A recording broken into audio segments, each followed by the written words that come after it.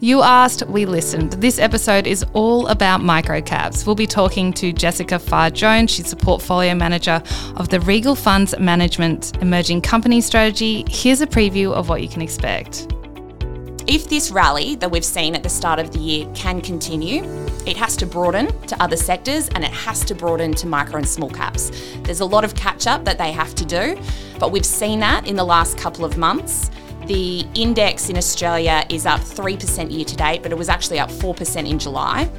And the Russell 2000 index in the US has also started rallying, and in the last 2 months has outperformed the S&P 500.